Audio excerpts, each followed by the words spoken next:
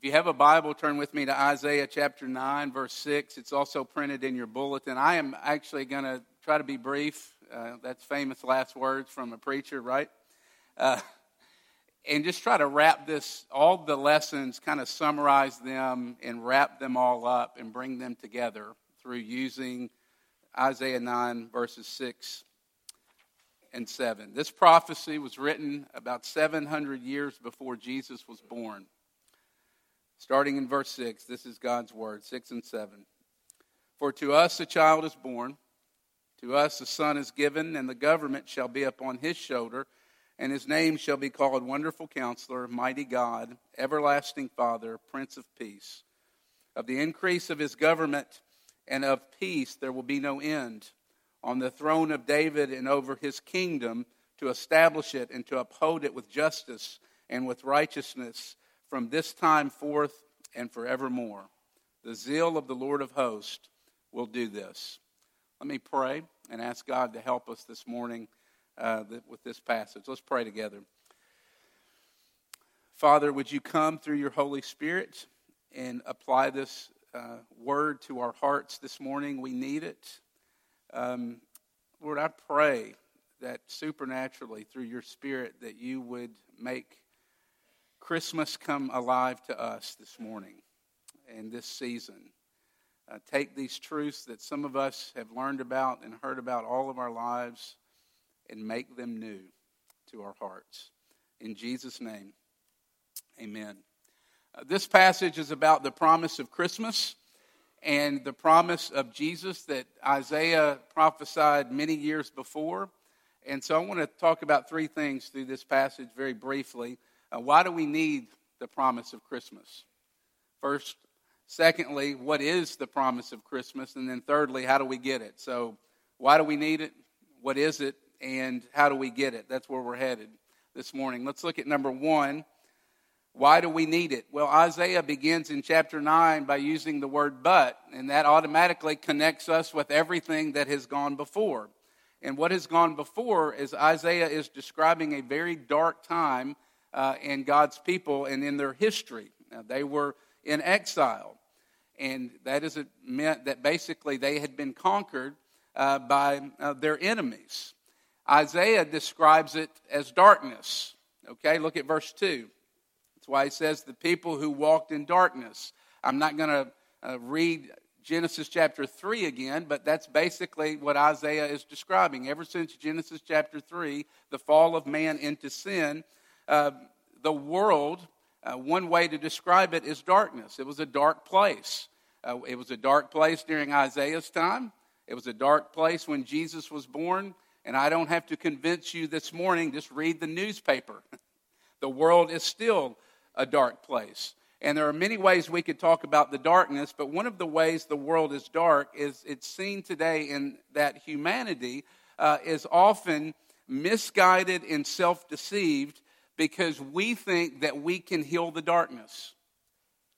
We think that we can overcome the darkness in and of ourselves. We think we can fix the world, don't we?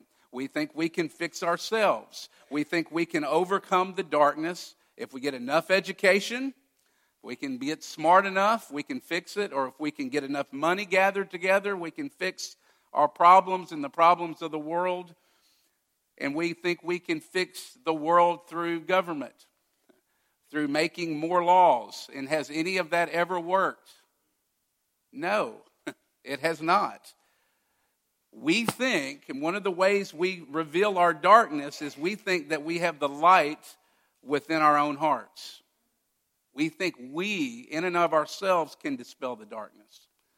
So number one, why do we need the promise of Christmas? Well, because the world is a dark place, and we're broken people. Genesis chapter 3, the first lesson. We're broken people full of sin, and we cannot fix ourselves. That's why we need the promise of Christmas. Secondly, what is the promise? Well, the Christmas message is that things really are that bad. But if you look at verse 2, there's hope. On the land that was living in deep darkness, a light has shone. A light has dawned. Notice again from the text, the light has not come from within the world, but it has come upon the world. The light has come from the outside. And who is that light? We live this side of redemptive history, this side of the cross. We know that the light of the world is the baby born in a manger. Jesus himself, he is the light that has come into the world to dispel the darkness. Look at verses 6 and 7. In the ancient Near East, I'm going to look through these names briefly, but when a king was coronated, they would read off the throne names for the king. That's what Isaiah is doing here. He's reading off these lists of names, and these names would tell you what the king was like, or what that particular person was like. And so Isaiah is telling us what King Jesus is like. Wonderful Counselor, Mighty God, Everlasting Father and Prince of Peace. Wonderful Counselor. Think about the best counselor that you can think of. What makes a good counselor? Well, a good counselor is someone who understands you, who gets the human condition, and who has the ability to enter into your pain. Jesus is a wonderful counselor. Hebrews chapter 2, verses 17 and 18. Jesus was made like us in every way. That's Christmas. Jesus was made like us in every way, and because he was made like us in every way and suffered in all the ways that we suffer, he is able to help and comfort us in the midst of our suffering. When you're going through a hard time, generally the people who help you the most are who? The people who have traveled similar roads than you have, who have gone down and dealt with similar things. Christmas means that God knows you, and that God knows what it's like to be you. Because God knows what it's like to be abandoned by people, to be abandoned by friends. God knows what it's like to be short on money. Remember, the Son of Man had no place to lay his head.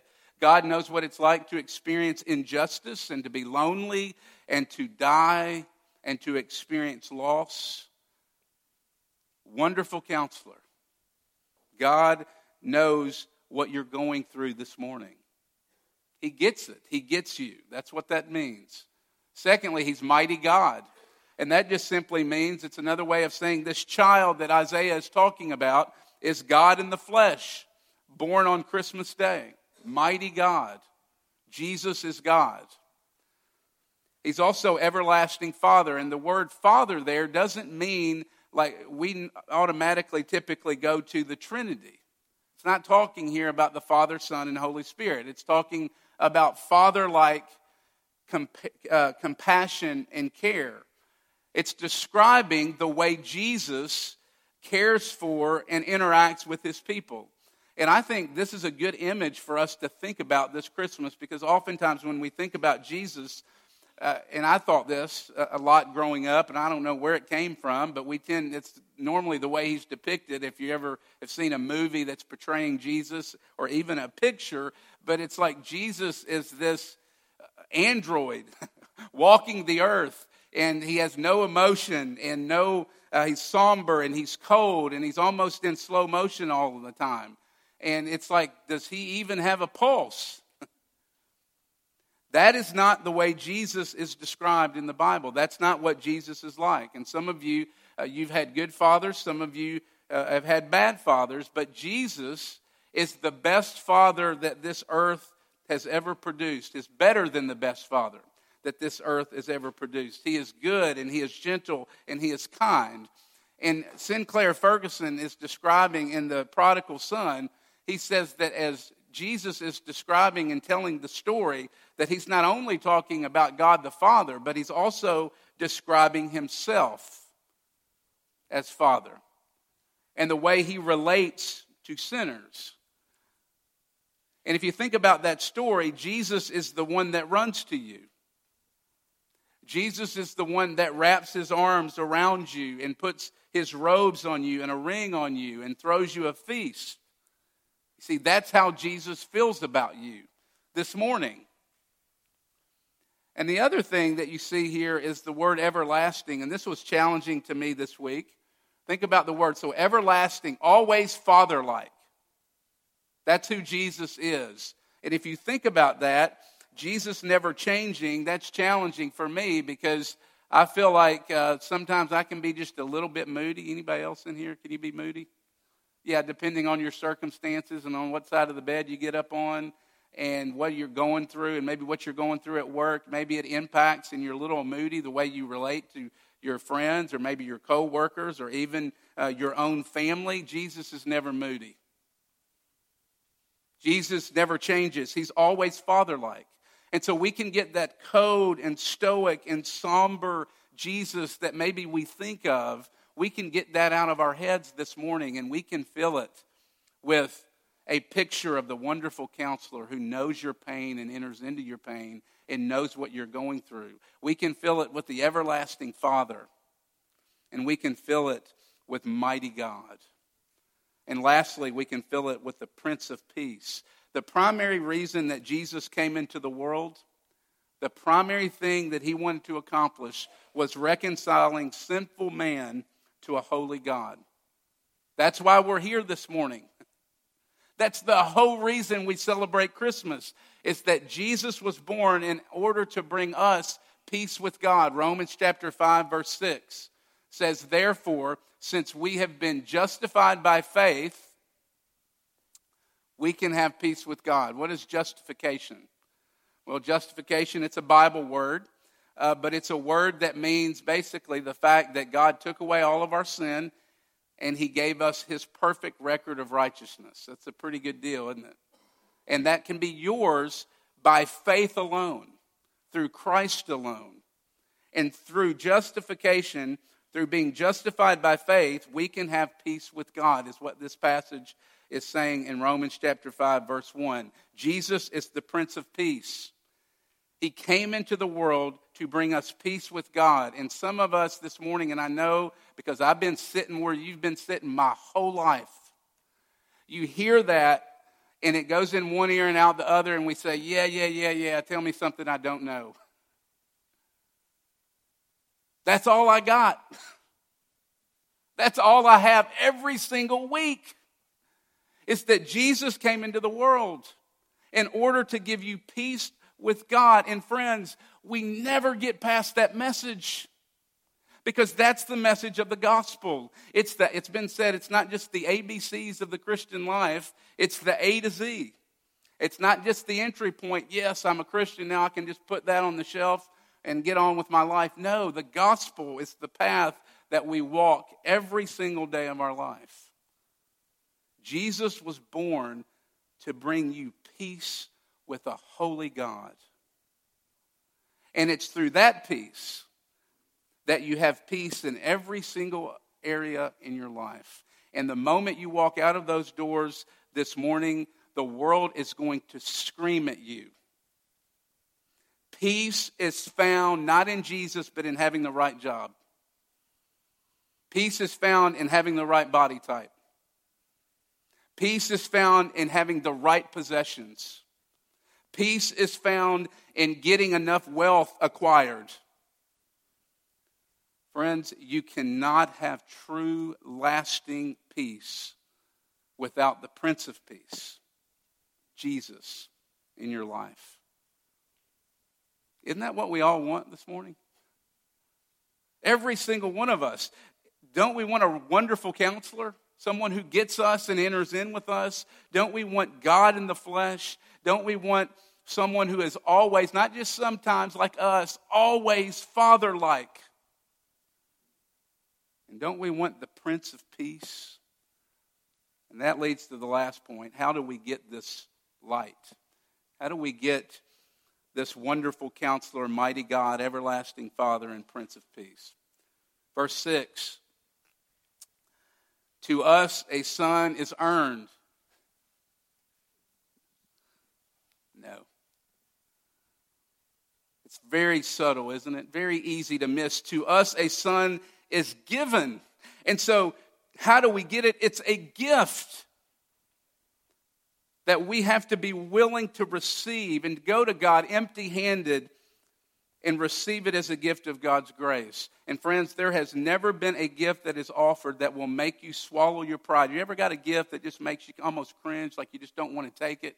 because it humbles you and swallows your pride. There's never been a gift that makes you swallow your pride more than the gift that Jesus gives us. What do I mean by that? Well, to receive this gift that Jesus offers of salvation, you've got to admit that you're empty-handed. You've got to admit that you're lost. You've got to admit that you're unable to save yourself. You see, the true gift of Christmas is that only the death of God's only Son can save us. That's the gift of Christmas. To put it another way, even on your best day, think about the best day you've ever had spiritually. Even on your best day spiritually, someone had to die for you.